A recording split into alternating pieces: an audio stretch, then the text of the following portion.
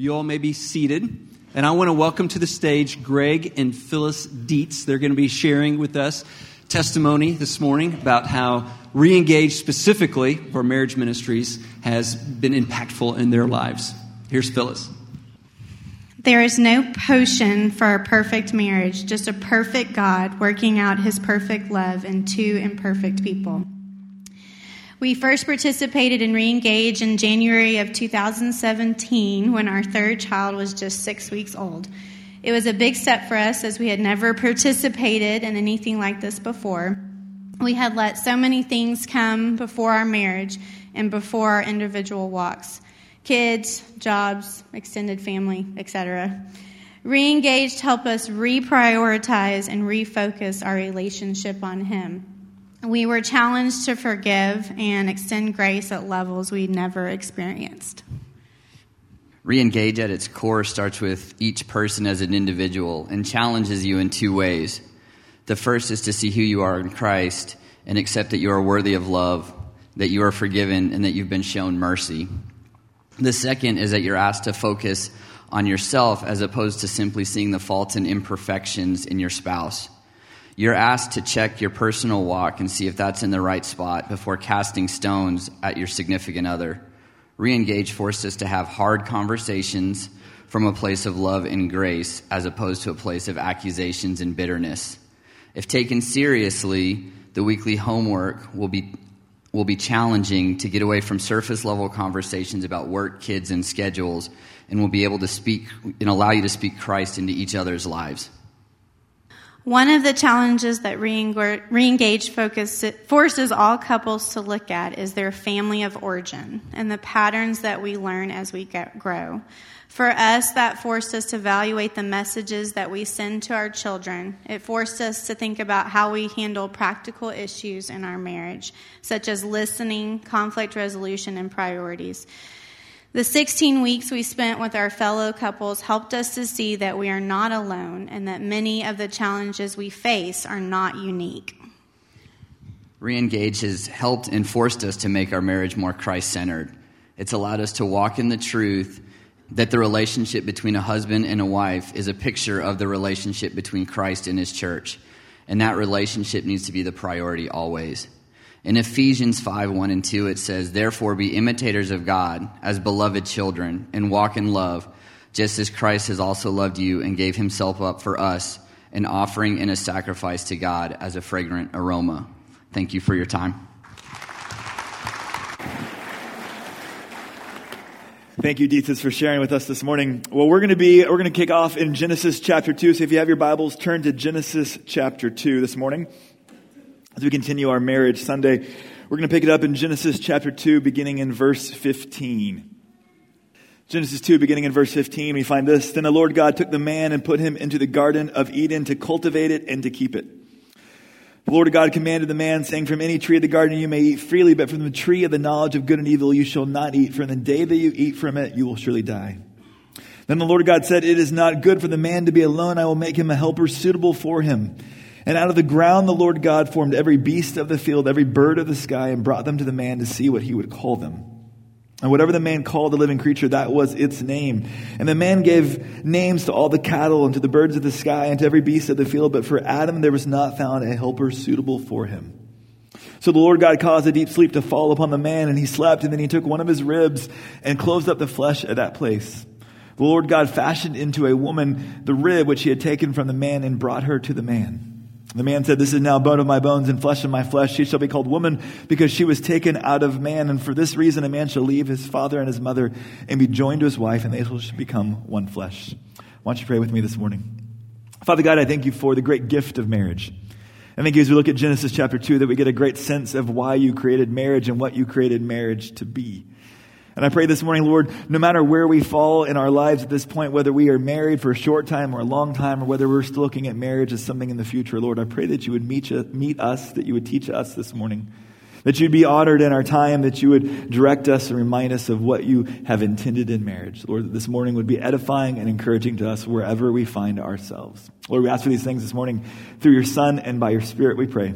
Amen. Well, I'll tell you guys, this summer I've been a bit fascinated because we've had several friends that have seemed to have jumped onto this hobby in which they've bought a school bus and have begun to renovate it and take it as a mobile home on the road for vacations and trips. We've had a couple coworkers that have done this, and particular one set of friends, they bought it in the spring and they've been renovating it all through the spring, and then they took it out on a trip this summer, and I was fascinated by the whole journey. Because before their departure, what began essentially with a Instagram-worthy level photo shoot, all right, with all kinds of visions and dreams as to what the trip was going to be this summer, was soon quickly, in a sense, shut down, because by day one of their journey, they were stranded on the side of the road with electrical issues, okay? By day 4, they would realize they had a gas leak in their kitchen and a fire would erupt, threatening to burn the entire bus down to the ground, and they realized they had no fire extinguisher on board. And so they would be running up and down an RV park begging for anyone who had a fire extinguisher to come help them put the fire out. They could get the fire put out, and eventually, as the wife would detail the story, she would be sitting on the steps of the bus crying and weeping and wondering why we ever got into this to begin with, right? Why didn't we just get a hotel, okay? There were moments for me as I was thinking about our marriage Sunday this week, as I was thinking about their journey, that I thought in many ways it seems a lot like marriage, right? What begins with an Instagram level worthy wedding photo shoot, right, soon quickly turns into reality as life unfolds. And for many of us, even early on in our marriages, we realize that we're quite disillusioned because we end up with electrical issues stranded on the side of the road, sometimes maritally speaking. Or sometimes for some of us, fires break out in our marriage that we had no idea would occur, and it threatens to burn the entire thing down to the ground, and we find ourselves wondering and weeping, why did I get into this, and why is it so hard? And for some of us that have been married for a while, we wonder, why do we keep struggling in the same ways? This has ended up feeling nothing like what I envisioned and had lofty dreams and lofty expectations from the very beginning. Not that we won out, but we just wonder, why in the world did we get into this, and what did God intend? And what I want to do this morning for us is I want to simply take a time out. I want to blow the whistle, and I want to step back from all of the lofty expectations that so many of us had about marriage. I want to step back from some of the disappointments and the challenges of marriage. And I simply want to remind us at the very outset this morning, the very purpose that God created marriage for. Why did He create marriage? And what did He create when He created marriage and invited us into it? What did He intend marriage to be? And my hope as we look at the very basic purposes, the basic reminder as to why God created marriage, my hope is that it would hit us in 3 different places. For some of you who aren't yet married, that are looking at marriage as something possibly in the future, that for some of you, you have great excitement about that future hope. For some of you, you have great concern or great fear about that future reality possibly. And for you, I want to remind you as to the purposes of marriage so that it will shape the selection of the person that you want to marry. For some of you that are early on in marriage, I remember that I would find myself in the midst of, we don't call them fights, we would call them discussions, right? In which we would find ourselves in a disagreement, or I would find my wife crying. And I remember thinking early on in marriage, I still don't know what I did. Like, I don't know how I got here, right? I quickly will apologize, but I don't know what I'm apologizing for because I'm utterly clueless, okay? I remember early on in marriage thinking to myself, wow, this is a little harder than I thought it was going to be, right? And so for some of you that maybe find yourselves early on in marriage, that you're a bit disillusioned or a bit disheartened by the fact that it's harder than you thought it was going to be, I want to encourage you and remind you why God created marriage and what marriage looks like and how marriage develops over time. For some of you that are later on in marriage, for my wife and I, we're over 16 years into marriage now. We find ourselves raising kids. We find ourselves with job responsibilities at the highest level they've ever been that are overwhelming at times. For many of us that are later on in marriage, we've learned to avoid the landmines of marriage. We've become more intuitive of, don't step there. Don't say that in that way, right? That's not going to go well. And so we've learned to kind of create a greater sense of harmony that frankly often is more effortless than it used to be in the beginning. But for many of us, I think at that point in life, we begin to also put marriage on autopilot at times. That we begin to drift toward other priorities, other things in our lives. And I want to remind us that are later on in marriage as well as to why God created marriage in such a way as we look at the purposes of marriage that will help us reprioritize marriage as we look at how to invest in it as we continue forward. So wherever you find yourselves this morning, I essentially want to take a time out and just remind us why God created marriage and what He created marriage to be. Sometimes when we're in the thick of it day in and day out, we begin to lose some sense of perspective. And so I want us to pull back for just a brief amount of time this morning and just simply encourage us and remind us as to what God created when He put man and woman together. And really, if there's one basic idea this morning I have for you, it's this. It's simple, and it's this. It's that marriage is a partnership. That when God created man and woman and he put them together as one flesh, what he was creating by its very nature was a partnership. There is great discussion, there is great controversy today in our culture, in our church, as to the diversity of the roles of men and women, whether in marriage or in the church. And we're not going to talk about that this morning, because really what I want to zero in on this morning is the simplicity as to the common call that he had for man and woman in the course and in the context of marriage. That what he created was a partnership by and large. And we really grasp this as we look at Genesis chapter 2. We read it already this morning, but essentially that the Lord God took the man and he put him into the Garden of Eden to cultivate it and to keep it. Often when we think of the Garden of Eden, if you're anything like me, for years I thought the garden was some kind of small, quaint garden that we often walk into ourselves, that you could imagine taking care of. As biblically speaking, as we think about the Garden of Eden, it actually was a vast, giant region. It was a massive garden. It wasn't a small, quaint little garden that you walk into with little gnomes everywhere. I don't know why I went there, but I did, all right? It wasn't small. It was massive, all right? And so as God creates Adam and places Adam in the garden to cultivate and to keep it, he quickly recognizes that it wasn't good for Adam to be alone, and he makes him a helper suitable for him. Why? Why does he make him a helper? I think there's a lot of words that could have been chosen here. God could have said, I'm going to make him a lover suitable for him. But really the purpose here, and the reason why I think he says helper, is because Adam's primary problem was not a romantic aloneness or a romantic void that God looks to fill with Eve. He also could have said, I'm going to make him a friend suitable for him. But Adam's primary problem in this point in time in Genesis 2 was not companionship. It wasn't that he was lonely per se. He also could have said, I'm going to make him a counselor suitable for him. But Adam's primary problem at this point in Genesis chapter 2 was not an incompleteness or a brokenness. Adam's primary problem was that he was commissioned to a task that was overwhelming and way too large at a scale that he couldn't handle by himself. And so what does God create alongside of Adam when he creates Eve? He creates a helper suitable for him. It's interesting. I think sometimes when we use the word helper, we have a condescending sense of what helper means. Well, God will describe himself multiple times as a helper in Psalms. So the task or the title of a helper was not in any way a condescending term, but what God was communicating to Adam was, I've given you a task that is way too large for you by yourself. So I'm going to create Eve alongside of you so that you have a partner in the great task that I have given you. The task that I've commissioned to you, there's no way that you're going to fulfill it by yourself. So I'm going to make a helper suitable beside you as a partner in the completion of the task that's in front of you. This past week, I had an opportunity to be with our Southwood team. We were in Honduras, and we saw God do some amazing things this past week. We had a lot of different teams doing a lot of different things. We had a medical team. We had a kids ministry team. We had opportunity to go out into the villages and bring rice and beans to different people as well. We were doing all different kinds of things. We had a construction team, so we also had a vet team. A picture for you guys here of the vet team, in which they would go out to different villages and to different ranches, and they would inject and inoculate all kinds of cows and horses, okay? And I don't know if it was the sovereignty of God or if it was the vengefulness of some of our leaders of the team, but I was selected at some point to go out on the vet team, okay? I'm pretty sure in the coming weeks some videos and some pictures will surface of me on said team, which I will not be showing you this morning, all right?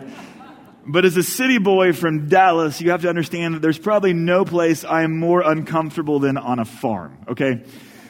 I have no cowboy in me, all right? I love the Dallas Cowboys, but that's about it, all right? I'm not designed to be living on a farm, okay? And so I was sent out on vet team. I thought it maybe was a kind of a death sentence for me, all right? 2 years ago, someone got kicked in the head by a horse, so I thought this is probably the end of it for me, okay? And so we go out, and a few more pictures for you guys. We go out, and we have guys that are roping said cows and horses. We have some that are injecting vitamins into these horses. There are some, like myself, that have the most safest job coming and spraying the cows with a spray that would prevent lice and ticks and fleas. That was my job, okay? And so somewhere along the way, as we're going through this, I thought, okay, my presence amongst this team, I think, is providing a lot of entertainment for everyone else, okay? Great hilarity has ensued by pictures and videos that you'll see later. Again, not for me this morning, okay? But then I had a moment and I had a thought, as 8 of us are out there, as a huge group of us out there, all doing different things, all with different strengths, all with different abilities, is what if I was out here all by myself? What was starting out hilarious soon got sad, scary, and just flat dangerous, okay? If I had to be tasked with going out to the said place and injecting cows and roping them all by myself, we have a major problem, okay? Genesis 2 felt a little bit to me like the idea of being out on the vet team all by myself. The task was way too large for me to do by myself. As God looks at Adam, as he thinks about Adam in the garden, it's a task that was way too large. And so what God does in the creation of marriage is that he creates a partnership between a man and a woman for the completion of a divinely commissioned task and call. That at the very basic sense as to why God created marriage and what God created marriage to be, he created a partnership between man and woman for the completion of a divinely commissioned task and calling. That's what marriage is. We have all kinds of ideas of what it will look like at a wedding, what it will look like as we unfold from a wedding into life itself. We have visions of life to come. But the very basic underlying purpose of what God created marriage to be, it was a divinely commissioned partnership for the completion of a commissioned task that Adam couldn't do by himself. Really, as I think about so many marriages that I've seen through the years, the ones that I've drifted to, the ones that I've learned the most from, the ones that I just want to be around, they all have this key mark, a mark of a partnership between a couple. I think practically growing up, I saw my parents do this in a lot of practical ways. As I came into college, I saw our senior pastor, who at the time was my college pastor, Brian and Tristy Fisher, do this spiritually. I saw them before kids as a partnership for the completion of the Great Commission. We didn't know them as Brian or Tristy. We knew them as Brian and Tristy. They were always together. They were a partnership that had leaned on one another, were contributing to one another's great fulfillment and pursuit of the Great Commission.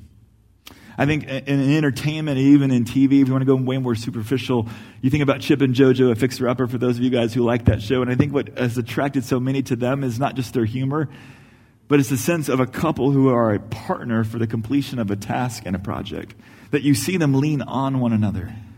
I find for myself, I just so drift toward the couples where you see a healthy sense of partnership, where you see them lean on each other. One of my favorite examples, biblically speaking, of a marriage is a couple in the New Testament that we see very little of. We have very few verses of, but it's a glimpse I want to give you into Priscilla and Aquila's marriage. One of the key passages that we're introduced to them is in Acts chapter 18, and Acts 18 tells us this, that Paul went to Corinth and he found a Jew named Aquila who recently came from Italy with his wife Priscilla because Claudius had commanded all the Jews to leave Rome. And he came to them and they were working, for by trade they were tent makers. And they would later take Apollos aside, who was strong in the scriptures, and they would explain to him the way of God more accurately. We'll find Aquila and Priscilla show up in a few other epistles throughout the New Testament. Though the verses are few, every single time we see them in the scriptures, they always are named together. It's always Aquila and Priscilla. It's never Aquila, or it's never Priscilla by themselves. They're always named together as a pair. The other thing I like about them is not just that they always show up together as a pair, but you see their partnership in a myriad of ways, in a myriad of context. It's not just that they were tent makers partnering vocationally together, but as they would take Apollos aside, as they would lean in and begin to teach Apollos the way of God more accurately, they would do it together as a couple.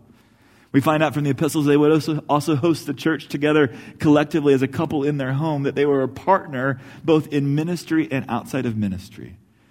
They were a partnership in vocation and in ministry, that in every arena of their life that we get to see, we see them mutually contributing to that which God has called them to for one another. I'll be honest, I think for many of us, as we think about marriage, whether you're looking at it in the future or whether you're experiencing it, I think for many of us, what we do in life is divide and conquer. I know for Marcy and I, as we walk through different stages of our lives, we're incredibly differently gifted. We are incredibly opposite from one another. And also as we've walked through different stages of life, whether it's because of the limitation of time or it's because of the diversity of gifts in our marriage, there's always a tendency, I think, for us, and I think there's always a tendency in most marriages to move not toward a partnership experience, but to a divide and conquer experience. And here's what I mean.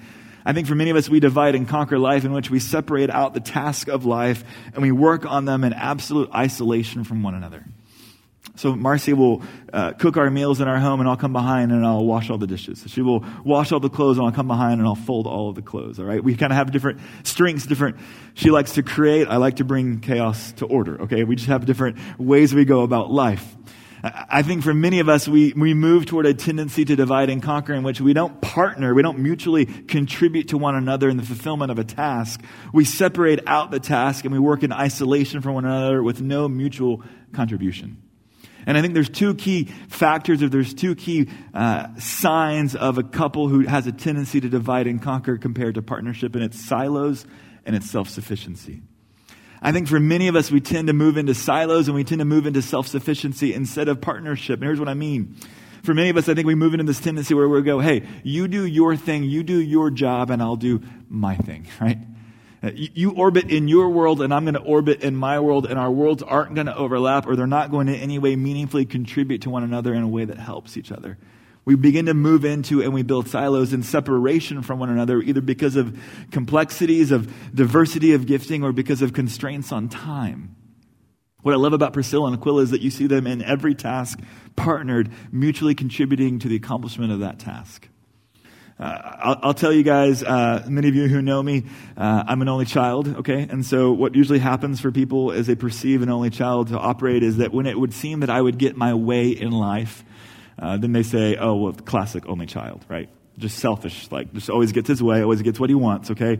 In reality, for Marcy, she will tell you in the midst of our marriage, or for many of my coworkers who have walked alongside me through the years, I have less of a tendency to selfishness, and I have way more of a tendency to self-sufficiency, okay?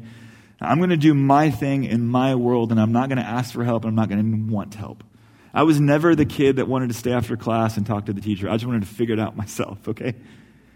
And in the midst of work and in the midst of marriage, Sarah DeSosa, who's worked with me for 8 years, is smiling as if she knows what I'm talking about, all right? And so for me, I just have such a tendency to self-sufficiency that being an only child is not so much about being selfish, but it's about being self-sufficient. So, for example, let's say Marcy says to me, hey, I think it would be great if we could rearrange all the furniture in our living room. I'll go, that sounds great. And then I wait for a moment and I find her doing something else. And so I'll go in and I'll move all of the furniture all by myself while she's in another room, okay? And then she comes out and she's grateful that, hey, I rearranged it all, but she's like, why didn't you ask for help? Like, I was right here. Like, what's going on, all right? And I do that all the time. I think for many of us, I think we have a tendency not to work as partners in marriage, but we have a tendency to separate out into different silos and to work with self-sufficiency so that we don't mutually contribute to one another in whatever God's called us to. I want to ask you a few questions as you think about your marriage. Or if you're single, as you think about how you operate, whether it's with roommates, whether it's with coworkers, or whether it's with students that you're in a group project with. I want to ask you, as you think about shifting from dividing and conquering to partnership, I want to ask you a few questions as you think about your marriage or you think about your relationships. Maybe it's a conversation for you at lunch. Maybe it's a conversation this evening as you have time or once the kids go to bed. If you're in a stage where you have kids, it's these. How have silos diminished your partnership? What are the ways that you find yourselves operating in completely different worlds from one another with no meaningful overlap, with no meaningful interaction, with no meaningful contribution? I get it, Priscilla and Aquila were common tent makers, so it was really easy for them vocationally to partner with one another. But the great majority of us don't necessarily live in the same vocational worlds with our spouses, right? Or with our roommates. The majority of us are in very separate vocational worlds. So it doesn't work for Priscilla and Aquila like it could work for us, since one of us is in one field and one of us is in another field. And so I get it that we're not looking to try to work together in the same office all the time as a couple. I get that. But my question is simply this. As you think about those two vocations that you might find yourselves in, or as you think about raising kids or whatever different responsibilities that fall on you as a couple, to what degree do you operate in isolation, or to what degree do you actually look for ways to support, to ask questions, to care, to enter into that world, to understand it? Or do you just say, hey, that's his or her job. Good luck with that. I'll see you at 5 when you come home, right? Or are there ways that we can begin to move into, begin to encourage, begin to support, begin to find ways to influence, contribute, and impact the different silos, the different worlds that we find ourselves in as a couple? Or maybe it's even in ministry. Maybe in ministry, as you think about involvement in a church or involvement in our community, in our city, community service, are you always serving separately? Or are you finding ways to serve with one another, alongside of one another? Second question, this is the one for me that this I think hits me the hardest, is how has self-sufficiency limited your partnership?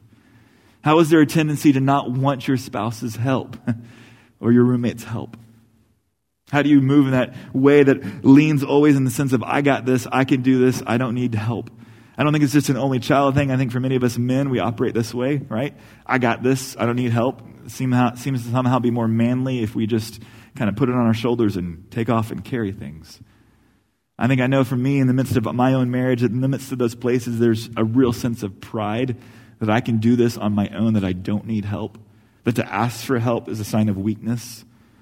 And what I want to say to you guys is if God has created marriage to be a partnership, then the inability to ask for help, the inability to mutually contribute to what God has called each and every one of us to, is not a partnership, but that's a divide and conquer mentality in which we're not getting the best out of our marriage and what God's created and what God's allowed for us to experience. So I want to challenge you to take some time this afternoon, this evening, and have the honesty and have the openness to hear and to listen and ask the question, to say, hey, honey, how do you see this operating in me? What is it you'd like to see in me? How could I actually begin to contribute into the world that you're in that maybe I don't know anything about? How can I encourage you in that? How can I support you in that? What would that look like? What is even possible? Or how do you find in me a sense of self-sufficiency that thinks I can always do this myself, that I don't need help? How does that make you feel? How does that impact our marriage? How does that impact our partnership? For those of you who are single, they're looking at marriage as a future reality one day, Lord willing. I'll tell you, many of the patterns I had as I stepped into marriage were formed by years of relationships and friendships with my family, but also with friends. So that even in the midst of singledom and singleness right now, you are building patterns as to how you partner with one another in non-marital worlds. You don't just step into marriage and figuring out how to partner, but you begin to build those patterns before you ever get into marriage. And so this conversation, these ideas, these patterns are not just for those that are married, but it's a question for you even before marriage. Because it's going to be impacted as you step into marriage, how you're walking relationships out with coworkers, how you walk relationships out with roommates, and how you walk relationships out with your family. That tendency to move into silos and that tendency to move into self-sufficiency so threatens our ability to build meaningful partnerships, whether in marriage or outside of marriage. And if God's created marriage to be a partnership, then the reality also of that partnership is that it takes time to grow. And here's where I want to leave us this morning. Main idea, if you catch anything this morning, is that marriage is a partnership. And if it is a partnership, then the second idea I want to give you is this, that it takes time to grow. That it's not intuitive, that it's not immediate, but it takes time to develop and it takes time to grow. And I think that reality hits us in two different extremes and two different ends of the experiential spectrum of marriage. For some of us, you may find yourself early on in marriage, or you may find yourself in the midst of the hard times of marriage. And whether you're early or whether you're in the midst of a valley of marriage, I want to encourage you in relation to two things. One of the things I love looking through the scriptures is seeing a series of marriages through the scriptures that they don't look perfect like Priscilla and Aquila, but you see some major issues with their marriages. But what I love to see is what happens over time. Think about Joseph and Mary themselves. The first moment that Joseph hears about his wife being apparently supernaturally impregnated, what does he do, right? Peace out. Silo 101, right? That is your thing. I don't know how that happened, but I'm headed over here as fast as possible, right? Thankfully, he's not the only husband that's ever done that, right? He turns the corner and he comes back around, right? He figures it out. That's not the last chapter in the story, and thankfully it's not. But I think by and large, my favorite couple in the scriptures has got to be Abraham and Sarah, right? They miss it so many times, right? They are a walking train wreck maritally, okay? They both will lie and laugh at God throughout the course of their spirituality. But then my favorite is Abraham, who, for all of us husbands that sometimes feel like we're a bonehead, it's nice to compare yourself to someone who's more of a bonehead sometimes, all right? And it's Abraham, right? Abraham will walk into a place and he will lie about his wife saying that she's his sister, okay? That doesn't seem like that's going to go well maritally, okay? And not only does he do it and get rebuked by his wife and by the Lord God himself, but he does it again, right, in Genesis chapter 20, okay? Abraham clearly is a slow learner in marriage like many of us can be. And yet, God will change both of their names, and by the time we get to Hebrews chapter 11, they don't appear up in isolation in the hall of faith, but they appear together as a couple. Clearly, the chapters of their marriage that we see in the book of Genesis is not the end of the story, but they continue to grow and mature over time. And so if you're early on in marriage going, wow, this is a lot harder than I thought it was going to be. This is not as intuitive as I thought it was going to be. Or you're in the midst of a valley of marriage going, I don't understand why we continue to struggle in the same ways that we struggle. Why are we still back here? Why is this still our thing? Why have we not figured this out? Why have we not learned to communicate through this? In the midst of those places, I want to encourage you, if you find yourself in a valley this morning, that don't lose heart and be patient. That marriage is a partnership. It is a dance, which is why it takes time to learn to play music together. It evolves. It grows over time. And so if you're in the midst of a valley this morning, let me encourage you, don't lose heart. Don't throw in the towel. Just be patient. Come to the Lord, lean on the Lord, asking the Lord to guide you, grow you, reveal to you the areas that need to change, and continue to try to patiently communicate with your spouse. Every one of us has been there. Marriage is a bit of a roller coaster at times, in some seasons that are easy and great, some seasons that are hard. Sometimes circumstances that are thrown at us that are just too much for our marriage, and we're beginning to wrestle with how do we process through that? How do we deal with that? How do we communicate through that? Every single one of us has been there. And what we see over and over again is that God continues to mature us and grow us, that the chapter we're in right now is not the end of the story. So let's be patient. Let's hang on. For some of us, we are later on in marriage, and frankly, maybe it feels like we're in the good times, that it's not that hard anymore. That harmony and partnership feel fairly easy. I know for me, in the midst of that kind of spot, I find the tendency is to kind of put it on autopilot and move around the cabin and pursue other things. And the challenge I want to give you, if you find yourself in that place this morning where, man, the tires aren't blowing out on the bus, right? There aren't electrical issues and fires that are breaking out. It seems fairly smooth and fairly good. I think in the midst of those places, what I find is that we often begin to put less investment and less energy into our marriage. We put it on autopilot, and we move around the cabin, and we pursue other things. And to you this morning, I want to simply encourage you, if marriage is a partnership that grows over the time, then you have to continue to invest in it. You have to continue to pour energy into it to continue to see it grow. I'll tell you, for Marcy and I, there was one single fear that we had of marriage, or maybe one that dominated more than any other, and it was always kind of encapsulated with a visual for us. And it was this, a visual of a 70-year-old couple sitting at dinner at a restaurant out and about and just looking at each other and not talking. And I don't know what's going on for that couple, but for us, as we looked out on it and as we projected onto that couple in that later season of marriage, what we projected or what we feared was that it was a couple that had hit kind of that stage in marriage. They had put on autopilot and there was nothing left to say. There's no more conflicts. There's no more great adventures. There was no more involvement and pursuit to know one another at a newer depth. And there's no great commission or call of God still unfulfilled. For us, as we thought about marriage, even early on, that was the fear. That was the thing we never wanted to pursue or ever be at. That place that we just stared across the table at each other with nothing left to say, nothing left to pursue, nothing left to do. Yet, I think for many of us, as we put things on autopilot, it's very easy to get there if we fail to continue to invest in one another. And so if you find yourself in that spot this morning, I just simply want to say, beware of autopilot and make a plan to invest in your marriage. Don't just let it continue to coast. If you continue to coast, it will fall off. Something will happen. Stresses will arise. Things will begin to break. And you have to invest. You have to care for it. You have to tend for it like any other relationship in your life.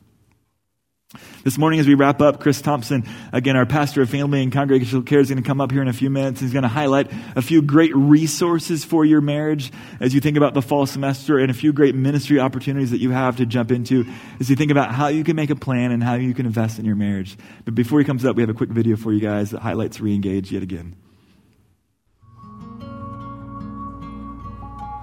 It was almost as though all of the other crises in our life were the loudest thing we could imagine.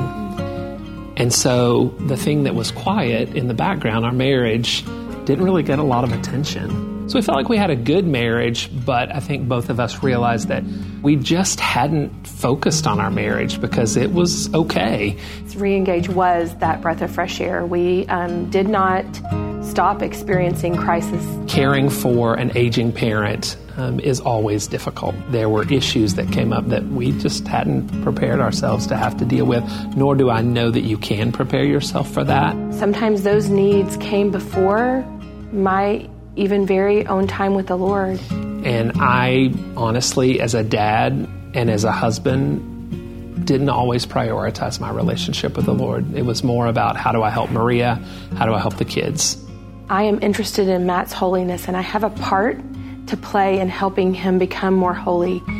And he has that same part with me in helping me become more holy. The greater the intimacy is with Christ, the greater the intimacy was with my husband. And so through those, we had people in our group who have aging parents, and they really helped us just gain perspective, but also people that don't have aging parents who prayed for us and cared for us and checked on us and made sure that we were okay. It definitely was a breath of fresh air. It was like we were coming up from swimming through a hard season, and we finally had a chance to breathe. It was just a reminder that something that we've known for a long time is that community is critical. And that's what our small group at Reengage did for us, is they became that community for us in this specific situation this semester. We shared this common bond of transparency and vulnerability and honesty, and that doesn't always happen. We weren't just studying scriptures and principles.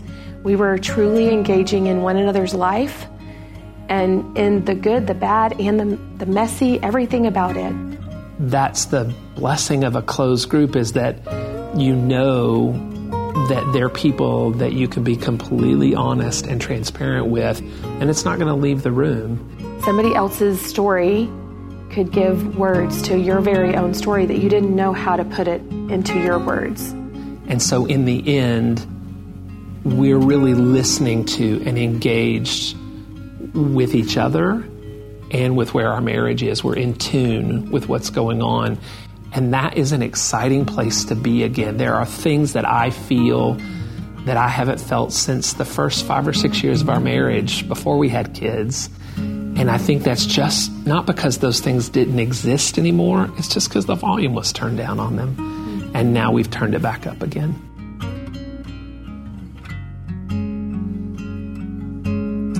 Well, it's been a blessing to hear from these couples sharing, from Trey even telling us more about his own insights in his marriage and the challenges that he's given to us. And I wanted to share a quick story with you all. There is an article I read earlier this week from an op-ed author named Joshua Rogers, and you may have seen this online as well, but he was sharing about in their first year of marriage, with he and his wife were visiting family friends. And at some point during the weekend, they got into a pretty heated conflict, and they removed themselves and went up to the guest bedroom to just duke it out. And he said, even in his article, he talks about the argument got really nasty. And he said some very disrespectful things. He just was really just kind of coming undone. And at some point during their presenting arguments, his wife, just her face turned ashen, and she looked over and said, "Oh my goodness, the baby monitor." And he said, he kind of dismissed it really quick, because what the significance of that was that the speaker was downstairs in the living room and the host family was home. But he said, "Don't worry about it. I turned it off before we came upstairs." And they proceeded to continue with their argument. They didn't even conclude it in good terms. They were just so heated, and she finally left. Well, when he came back downstairs, much to his chagrin and complete embarrassment, he realized that he had not turned it off. He had turned it to voice activation. And so the host family had heard everything. It was, as he describes, the most humiliating and embarrassing moment of his life, at least to date. So the reason I tell that story is because it's kind of mortifying, right? It kind of, whether we're married or not, we can probably all, at least we all definitely sends a little shiver down our spine, right, about how humiliating that might be. But the reason I do share that is because, truth be told, none of us have perfect marriages, and none of us ourselves are perfect. And there's opportunities for each of us to grow and to develop in our marriages. And as Trey said, there is a range. Maybe we're doing really well, but there's opportunities for us to yet continue to invest. Or maybe we are struggling. Maybe we're in that valley. And this is a great moment for us to say, hey, let's pause here, take a time out, and invest in our marriage in this way.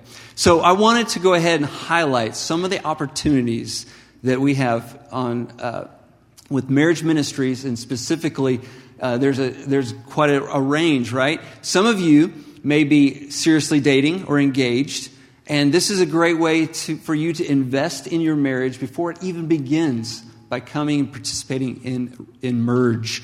And I was just talking to Rosie this morning about her experience with Merge, and she loved it. She's still even pulling principles from that time that she had in Merge that they took last spring.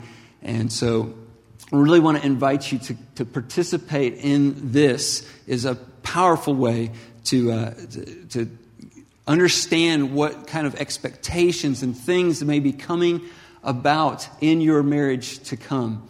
And so Merge happens each fall and each spring for those that want to participate.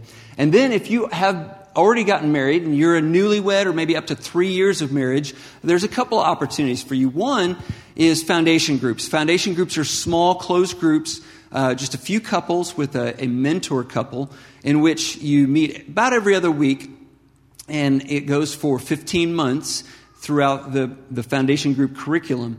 And it's a great way to start your marriage.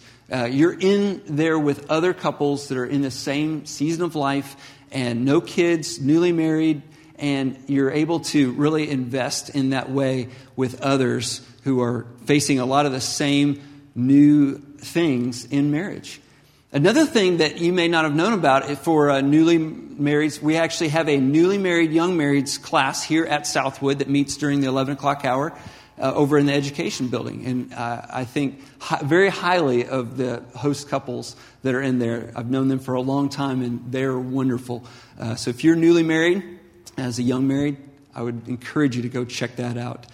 The last thing we've talked a lot about is re-engage. And re-engage is an opportunity for those of you that have been married for some time to be able to jump in, to continue to invest and nurture that relationship that you have that is so critical, so important for your own personal benefit, for your own marriage, but also the ways that your marriage is going to affect your family and affect the church, affect the community and the world. Healthy marriages build healthy churches, which this church, obviously, we want us to have an impact not only in this community, but around the world. So we invite you to invest in these ways. And now, also, I've shared about each of these marriage ministry opportunities, but we also need leaders. We want to invite you, if you would like to participate in a way that you're not only investing in your own marriage, which that can do this, if you're a leader that can really sharpen your own marriage, but also you're sharpening and encouraging those you're leading. So we would love to talk more with you about these things. So the Dietzes are going to be outside and at the table. You may have seen that little table out in the foyer as you came in. It's got lots of marriage materials on there. There's a couple of big screen monitors out there with touch screens that if you want to know more about any of these ministries, if you want to go ahead and sign up to discover more, we want to invite you to do that. I'll be up here if you have any further questions. All right. Well, it's a great time with you all this morning. Let's go ahead and close in prayer. We thank you so much, Lord, for this time together. We thank you, Lord, for the opportunity for us to invest in marriages through this time this morning, hearing from your word, but also through these marriage ministries. And we thank you so much, Lord, for the leaders that are at each table and each group and the ways that they are pouring into other couples. We thank you, Lord, for the testimonies of those we've heard this morning from the Uptons and the Dietzes. We ask, Lord, that you would continue to strengthen marriages in this church and in this community and use us, Lord, for your purposes, that your gospel might go forth with power in this community and throughout the world. We thank you, Lord. In Jesus' name, amen. Y'all have a great week.